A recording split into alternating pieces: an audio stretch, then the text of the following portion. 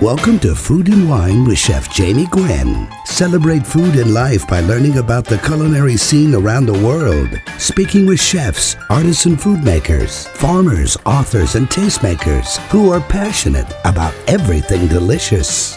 A very good weekend to you, food lovers. Chef Jamie Gwen in your radio, and a very happy spring to you. I hope that the weather in your neighborhood has made a change for the better. We're celebrating the onset of sun with the birds chirping and flowers blooming, and oh, I love the spring season. This is your culinary culture and lifestyle show that celebrates food and wine, health and tech, travel, and all things delicious.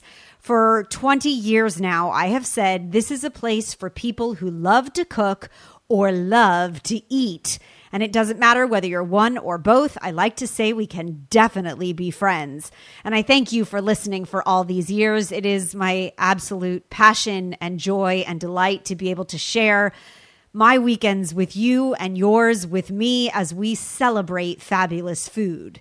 So on this show, I keep you up to date on the food scene. We take deep explorations of a broad range of culinary topics. We talk to celebrity chefs and artisans, farmers and winemakers.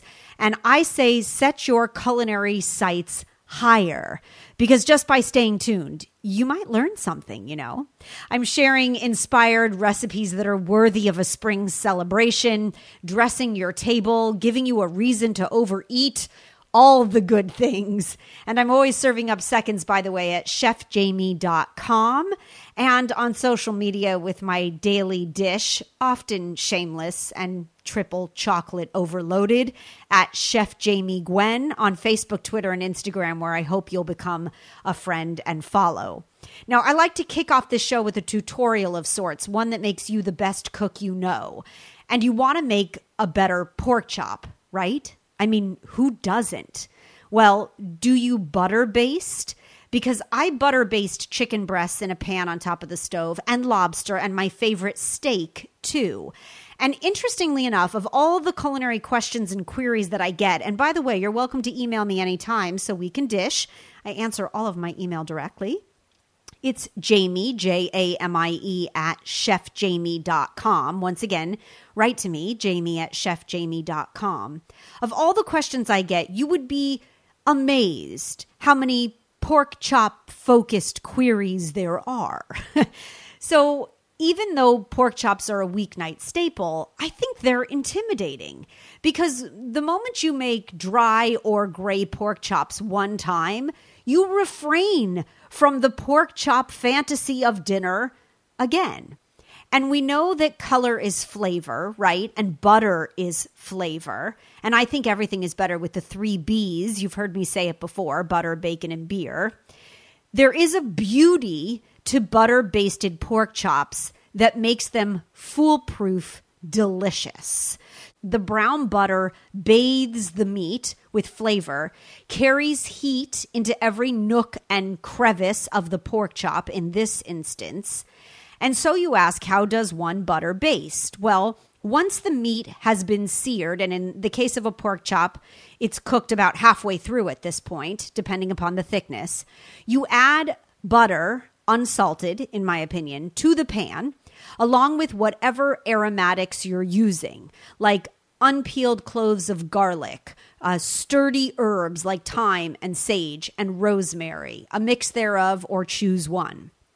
And when the butter has melted and starts to foam, you tilt the pan towards you so that it pools up at the end of the pan, right on one side.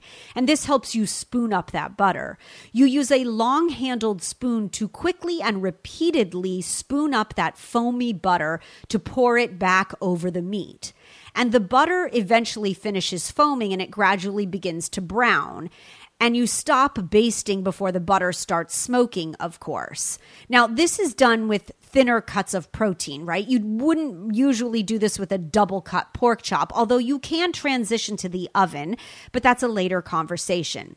The idea of butter basting is that you are constantly enrobing this protein with this beautifully browning butter, which not only continues to cook it evenly, but gives you a crust and increased flavor that is out of this world. Now, for the pork chops, you want a bone-in cut. I believe the bone makes everything taste better. Ask any chef.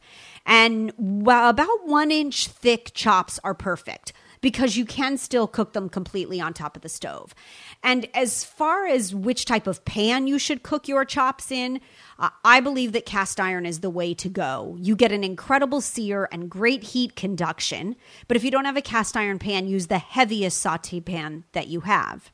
And with butter basting, the pork takes on the fragrance of the herbs that you've added and that nutty flavor of browning butter. And don't forget, by the way, please think pink. Don't be afraid if the center of your pork chop is pink. It should be. You cook the pork chops to 140 degrees Fahrenheit, and then you let them rest to carry over, as we call it, the carryover cooking to 145 degrees, which is perfect rosy medium doneness. And you will have made the most luscious, tender, beautiful pork chops ever. Now, I want to know how your butter-basted pork chops turn out, so please email me, jamie@chefjamie.com. Okay, time for food news this week. This is some serious news you can use, well, at least in my book. I'm jumping from pork to burgers. You're with me, right? So we're friends, you and I, but we don't really know each other that well. You're a loyal listener. I very much appreciate that. I like to consider every food lover a friend. But I have secrets. I do. I love a churro, but I've said that on the radio before. I eat a Happy Meal. I know. A professional French-trained celebrity chef eats a Happy Meal? Yes, I do. Every year on my birthday. I seldom miss it, and I love it. But more than that, and you heard it here, I love White Castle. My mom and I stop there on the way to JFK, flying home from New York on every trip. I live on the opposite coast. I get my fill, and I'm proud of it. But there is White Castle news that will make me plan a trip, book an airline ticket. A big part of White Castle's appeal is no doubt the simplicity of the burger, right? Thin, tiny slider, beef, bun, onions, and a pickle. And you can eat them by the sackful. There's never any left. But it's not to say that the chain has shied away from innovation, because White Castle was actually the first major chain to launch Impossible Burger, if you didn't know. Their latest new product, though, is where the food news lies. They are taking a step forward by taking a look back, because they are celebrating 100 years. And they named it the 1921 Slider after the year the chain was launched. And it is being touted as White Castle's most significant product innovation since adding a slice of cheese in 1962. It's a new burger. It's a beef patty that is thicker and rounder, similar to like a smashed meatball that inspired their brand's first patties. They actually switched to a square patty in 1954. Oh, such a bevy of White Castle knowledge.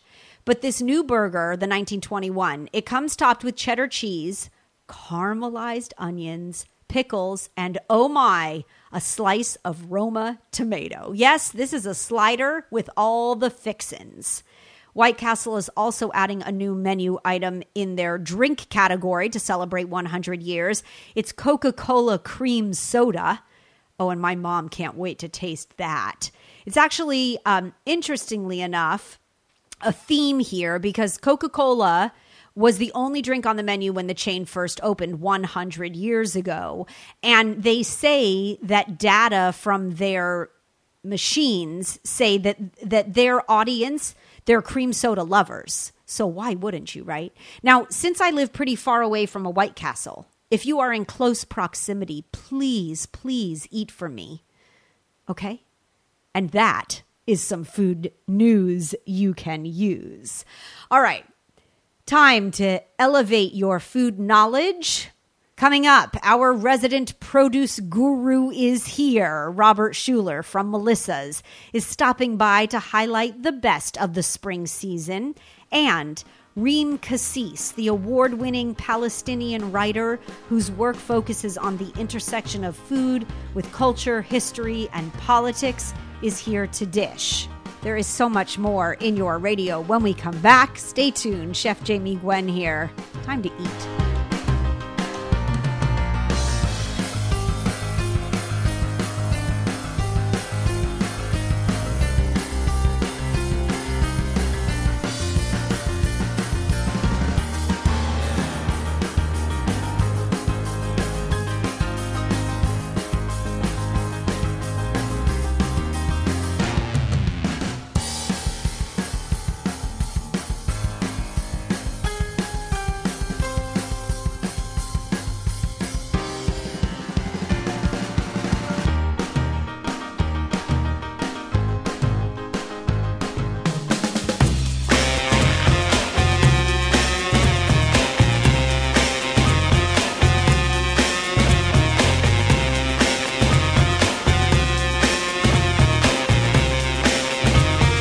Informative, entertaining, and delicious conversation abounds. Welcome back. Chef Jamie Gwen in your radio.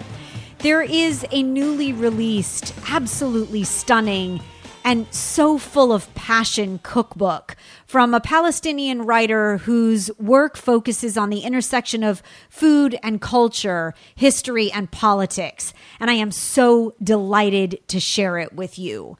I will tell you, there is so much beauty in revealing a cuisine that is vibrant and exciting, but reminds us of how powerful food is in defining a relationship between people, place, and identity. Her new hit cookbook is entitled The Arabesque Table. It is inspiration from the traditional food of the Arab world, where Reem weaves in her historical research and her cultural knowledge, and it is absolutely beautiful. The vibrant, fabulous, vivid photography will inspire you to cook Arab dishes if you haven't before, or to master those that you love or those that you grew up with. It's a compilation of modern Arabic recipes celebrating the evolution of Arab cuisine. And I am so delighted to share these contemporary recipes from the Arab world from the new book entitled The Arabesque Table. The author, Reem Kassis, joins us live. I'm so glad to have you, Reem. Congratulations. What a stunning work of art. Thank you so much, Jamie. It's an honor for me to be here with you. Thank you kindly. Well deserved. I would love to get to know you better. You grew up in a very food-loving family, did you not? I know my listeners would love to know how your love of food has been inspired. You're right. I did grow up between 3 tables, and those were my mother's and my 2 grandmothers, and in every one of those kitchens, I felt a sense of love around food and a sense of passion for what they were doing. With that said, those 3 tables were very different. My paternal grandmother is from northern Palestine, where the cuisine is similar to Lebanese mezze dishes. My maternal grandmother is more from the center of the country, where the food is large rice dishes served on massive platters that feed very generous crowds. And my table at home, my mother's table, was in Jerusalem, which was an amalgamation of those 2 tables, as well as the different experiences we had growing up in a city, traveling throughout our childhood as well. So I felt a sense of love woven through all these 3 tables, in spite of how different they might have been. Right, but what a wonderful history lesson to be able to experience those different places, right? Like, I really believe food transports us. So the stories and the memories from your grandmothers, both of their tables, and to your mother's, and then how your table has evolved. What does your table with your daughters look like today? It's quite different from the way my childhood tables looked like, and I think in part that has to do with the fact that we no longer live back home, and the ingredients I have access to, the cultures that my daughters are exposed to, are quite different. So it's not unusual for you to find on my table a very rustic, traditional Palestinian dish alongside my oldest daughter's favorite meal, which is sushi. So you see a mismatch of things. I love it. Both within my pantry, in my fridge, on our table. And that was the initial inspiration, actually, for the book that we're discussing today. It was this attempt to capture this cross-cultural table, if you will. Of course. But when I started working on it, I realized if I want that proverbial table to stand on firm legs, then I really have to dig into the history and understand this entire process of evolution. Yes. And so with that said, talk about, if you would, share with us, enlighten us to the history of Arab cuisine. It's a vast and deep history, Jamie. So if you go back, the very first recipes on record ever are stone tablets from Mesopotamia, which is present-day Iraq. There's a 4th century Roman cookbook, but it's a period of silence after that until the Middle Ages, at which point Arabs are the only people writing cookbooks. And in my book, I trace our food and our history back to the Middle Ages, to those original cookbooks. And you start to see just how influential food is, but also how influential Arab food has been on the cuisine of the entire world. Yes. And that was in large part because of how expansive the empire was at its height. It reached everywhere from Western Europe to China. And, you know, we can get into specific examples, but you see just how far the cuisine traveled, and particularly ingredients. I'm not just talking about dishes and techniques. I'm talking about things like tomatoes, which didn't even feature in Arab cuisine in those books I'm referencing. Tomatoes didn't make their way to our part of the world until the 19th century. So once you dig far back, you see things from a very different perspective. Of course. I think that's fascinating to go back and look and see the influence. And then I think what is so brilliant today, you talk about ingredients, is that those flavors have infiltrated the common pantry, right? And so we know that in, you know, a traditional American dish, you can use za'atar to elevate the flavor above the beauty of a lemon, right? So those ingredients that you use that I see highlighted, I've read the book cover to cover. It's beautiful. In the Arabesque table, I go to my spice cabinet or my pantry and I think, oh, I have to make bulgur, right? I'm missing that texture, that flavor. Can we talk ingredients for a minute? I'll tell you, I love the ingredient listing in the beginning of the book because it really highlights the staples that are your go-tos. So za'atar, tahini, bulgur, and sumac. Those are my top 4. Interesting. Yes. So za'atar is, let's start with that because this is one that often has confusion around it. Za'atar is a plant native to the Levant region, which is Syria, Jordan, Lebanon, Palestine. And it's from the oregano family. But the confusion results because people think it's just the condiment that is now more familiar abroad, and they associate it with thyme because that's often on the ingredient list. But za'atar itself is very different from thyme. It's much more closely related to the oregano plant. So it's a condiment, but we also use the leaves. We use them fresh. We use them dried. We use them in pastries. We use them in teas. It's a very versatile herb. The book is absolutely so deeply rooted with passion and talent, and I can feel your heart poured onto the pages. So congratulations and kudos to you. Another really beautiful honoring of your roots and a celebration of recipes that you have generously shared. And so we thank you. This is a one-of-a-kind collection of contemporary recipes tracing the rich history of Arab cuisine. Please don't miss it. Get your copy and just throw yourself into it because I cannot wait to cook from the Arabesque table. Available on Amazon now, just released. Of course, you should follow Reem's daily culinary escapades. On social, you'll find her at reem.cassis, REEM.KASSIS. There is lots more fabulous food in your radio. We do have great culinary thinkers here, don't you think? Reem, such a pleasure. Come back soon, please, and stay well. Thank you, Jamie. Thank you. Thank you. Chef Jamie Gwen in your radio. Be right back.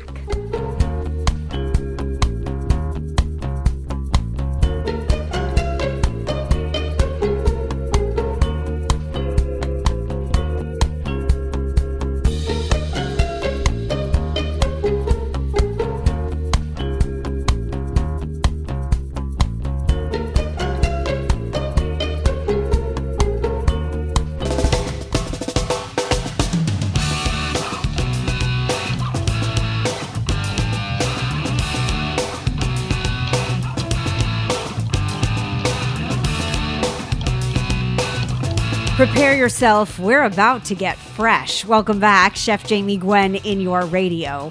After a long winter, there is nothing more welcoming than the sight of spring's first vegetables. The crisp lettuces and the earthy morels, the slender spears of asparagus, the leafy spring onions, the fresh peas, the piles of bright rhubarb, and the sweet succulent fruit. In our continuing series of comprehensive seasonal produce insight, we're about to share the best of spring's bounty.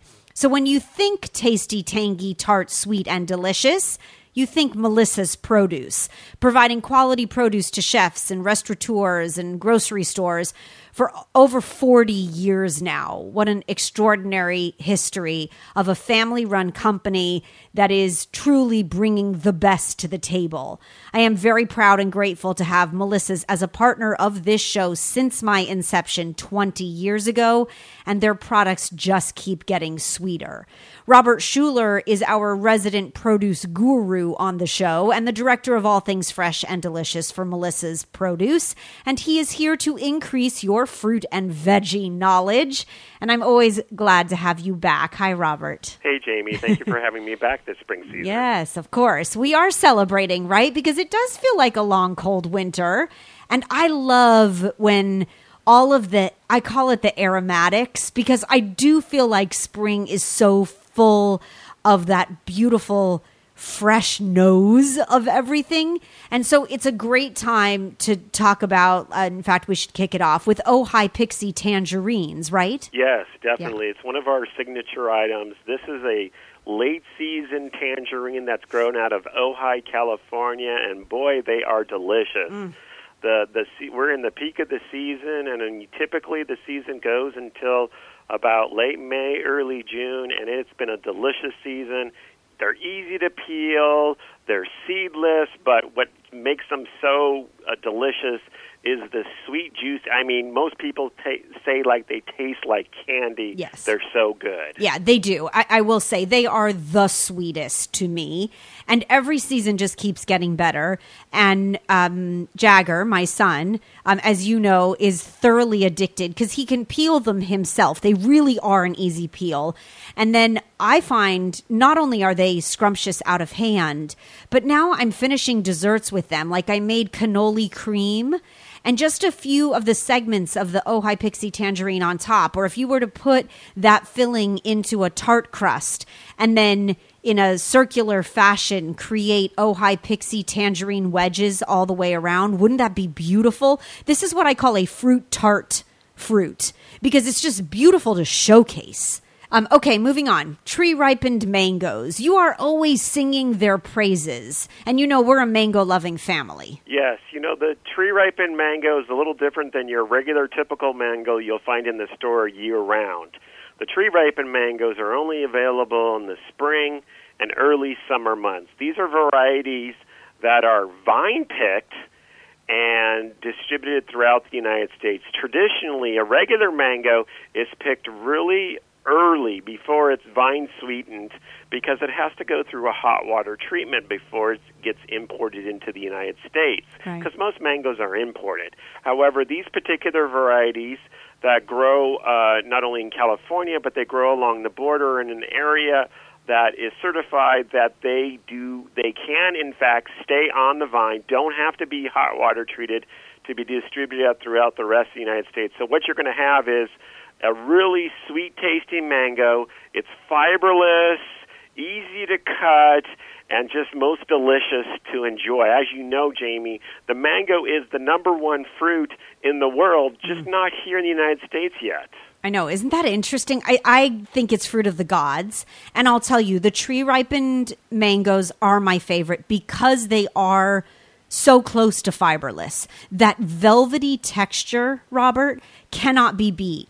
So you always generously send me some, and I will cut them into cubes in the traditional way where you cut off the sides of the mango, score it, turn it inside out, and cube it. And then IIQF freeze them. So individually quick frozen on a sheet pan. And then I put all my mango chunks into the freezer in a zipper bag so that I can savor the season. And whether it goes onto a fruit plate or a fruit platter or onto a cheese board, or if I blend it in the morning for my smoothie or my protein drink, that has to be one of the best tasting, best textured mangoes you will ever eat. I think they're out of this world, so I'm definitely delighted it's spring season.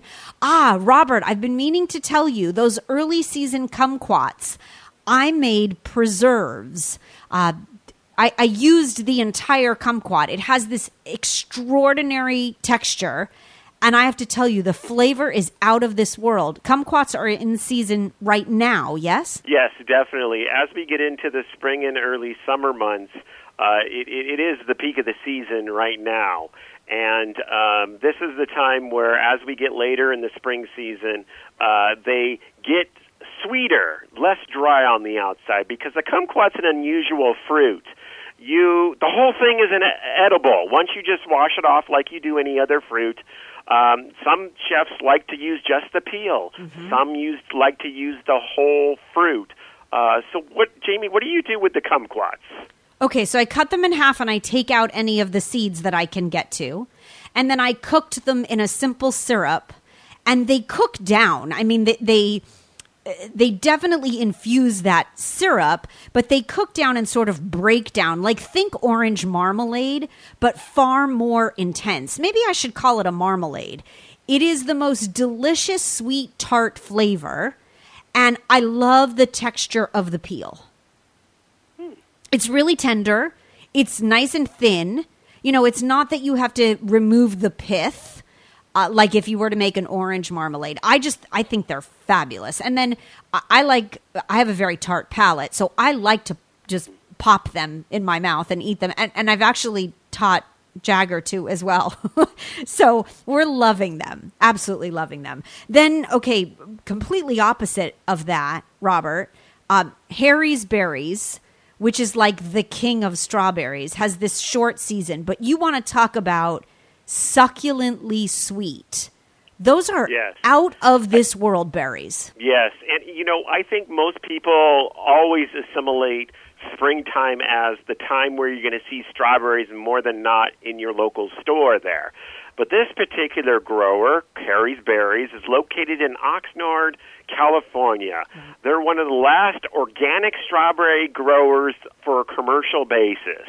Now, these strawberries are smaller than the ones you typically see in the store, but that's okay because they pack a punch. They're not only bright red on the outside, and they vary in shape. They're more the size of a nickel than like a silver dollar, like you would see a regular strawberry. Yeah, but they're that smaller. Small strawberry is just delicious. Oh, and they are red, beautiful crimson red from end to end. Oh, they are so good. All right, I want to try to get to the entire season in this one conversation. So talk dragon fruit, if you would. White flesh, red flesh, yellow skin. Dragon fruit has become more and more, I don't want to say popular, because I know you've shared that it's popular around the world, but I think it's we're more aware of it, right? It's become more available and much more beloved by chefs and food lovers alike for its beauty. Yes, extremely trendy tropical fruit. It's one of our best-selling tropical fruit. But hands down, without a doubt, the yellow-skinned ones, they're the only ones that have a white flesh on the inside. Definitely one of the sweetest tasting fruits you'll ever have. Yes. But the thing about the dragon fruit is there's really mild ones, the white flesh pinked ones, and then there's really sweet ones, which are the yellow-skinned white-fleshed ones. Yes, and I love them all, but I'll tell you, that white-fleshed dragon fruit, just with a spoon, is like candy.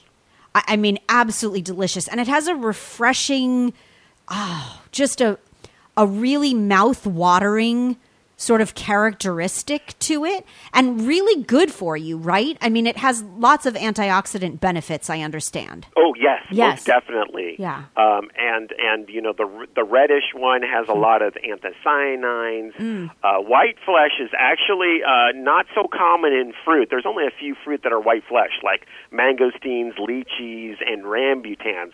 But they're full of not only hydrating fuel, but antioxidants as well. You are such a source of knowledge, Robert. I don't want to let you go because there's more to cover. So please stay with us. We'll take a quick break. Finding good local produce is a snap when it comes to Melissa's Produce. You can, of course, become a produce expert yourself at melissas.com. But stay tuned because we are going to dig in to much more of Spring's Bounty right after this. Chef Jamie Gwen in your radio. Don't go away.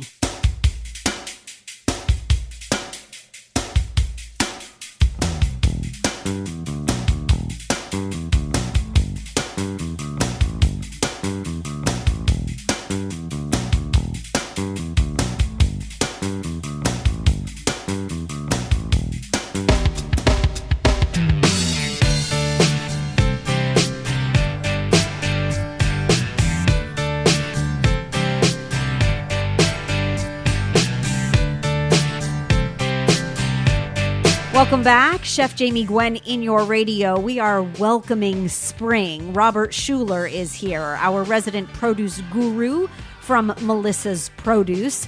And we're talking the best of the season. Robert, are apricots on their way? I love stone fruit. You know that. And I know that apricots kick off the season come summer. We'll get our peach fix. But a beautiful apricot cannot be beat. Like, there's just something special about it. And I want to stuff it with a little bit of beautiful creamy goat cheese and drizzle it with truffle honey and put it out as a starter, like to welcome the season. Most definitely. The springtime, typically by May, the first showing of all the different tree fruits, when I say tree fruits, I mean peaches, nectarines, plums, apricots. Apricots are the first ones to show. And ironically, they also have a shorter season than your typical peach or nectarine or plum. So it's exciting. We're right at the beginning, the cusp of the season of these golden jewels. You know, they are just, they're ripe because they're not only fragrant, but they're soft to the touch there, and they're just so versatile and just an exciting part of what is to happen before we get into the summertime of all the different varieties of tree fruit. Yeah, definitely so. And I like to grill the apricots too, by the way, and put them on a board with burrata cheese and a little bit of baby arugula, maybe tossed in a vanilla vinaigrette. But those apricots, the sweetness comes out when you grill them and you get a little smoky goodness. Oh, they're so good. All right, break into the veggie side, if you would, please, and let's go veggie-centric. Rhubarb. Nothing says spring than domestic season rhubarb. It's true. Typically, the season starts actually out of Washington, makes its way down to Oregon, and as we go into the summer months, then we're into California. So it's very much a West Coast.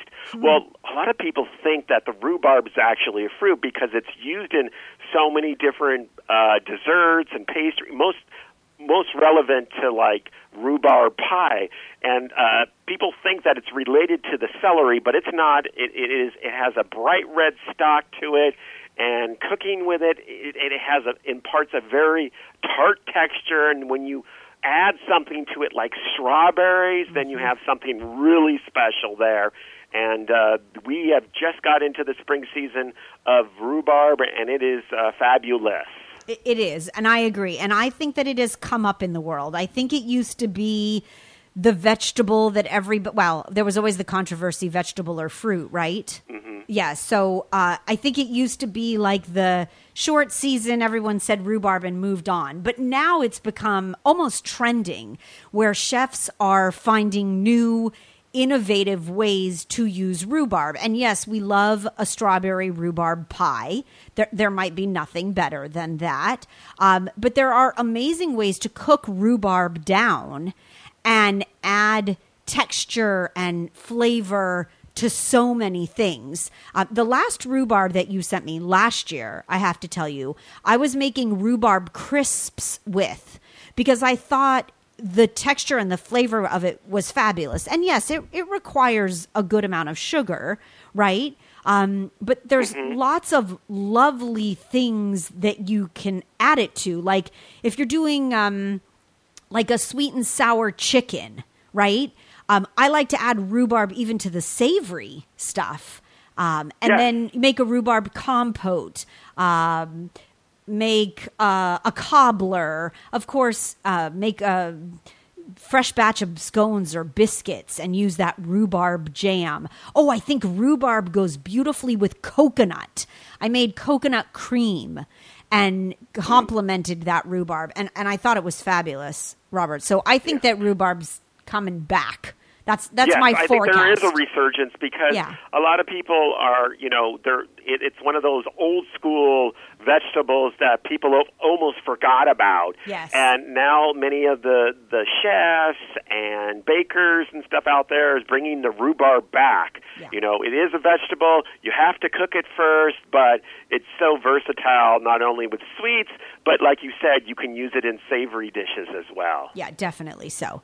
All right, talk mini cucumbers if you would, because I haven't bought a standard size, traditional or European or burpless or seedless or whatever we call it today. I haven't bought one of those big cucumbers in a really long time. I think the mini cucumbers have the perfect balance of textural skin to interior juicy crunch. Of course, every small child, including mine, loves a mini cucumber. And because we know that the Middle Eastern salad fattoush is super hot right now, I'm making that like twice a week. That's like my go-to snack. So I'm mini cucumber addicted. Yeah, well, the mini cucumber, the common name also for them is the Persian cucumber, right. But it was misunderstood under that name.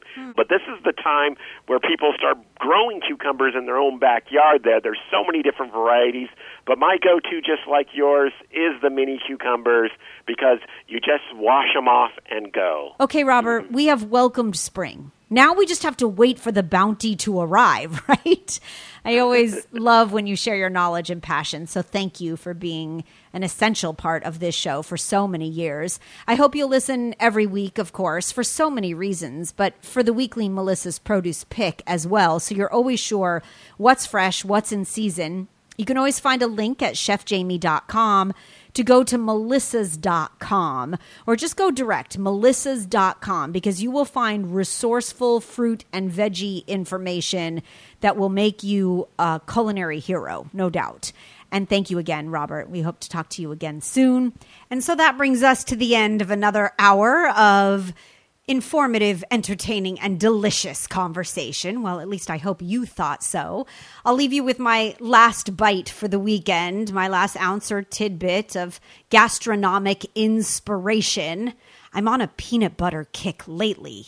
Maybe it's because I introduced my son to peanut butter and jelly, and it was a hit. So I have copious amounts of peanut butter in my pantry. And what am I making, you ask? Well, I call them Oh Baby bars, because I said that out loud in my kitchen to my 2-year-old, and he said, "Oh, baby." Yes, they're chocolate peanut butter bars, 4-ingredient wonders, in fact. You need peanut butter and unsalted butter, powdered sugar, and chocolate chips. And they are just the gooeyest, ooeyest, chewiest, most delicious, delectable, sweet treat concoction you've ever had. And I am gladly sharing the recipe on Facebook, Twitter, and Instagram on my pages at Chef Jamie Gwen. So please check it out. I thank you for listening once again. I'm Chef Jamie Gwen signing off, and I do hope you continue to eat well.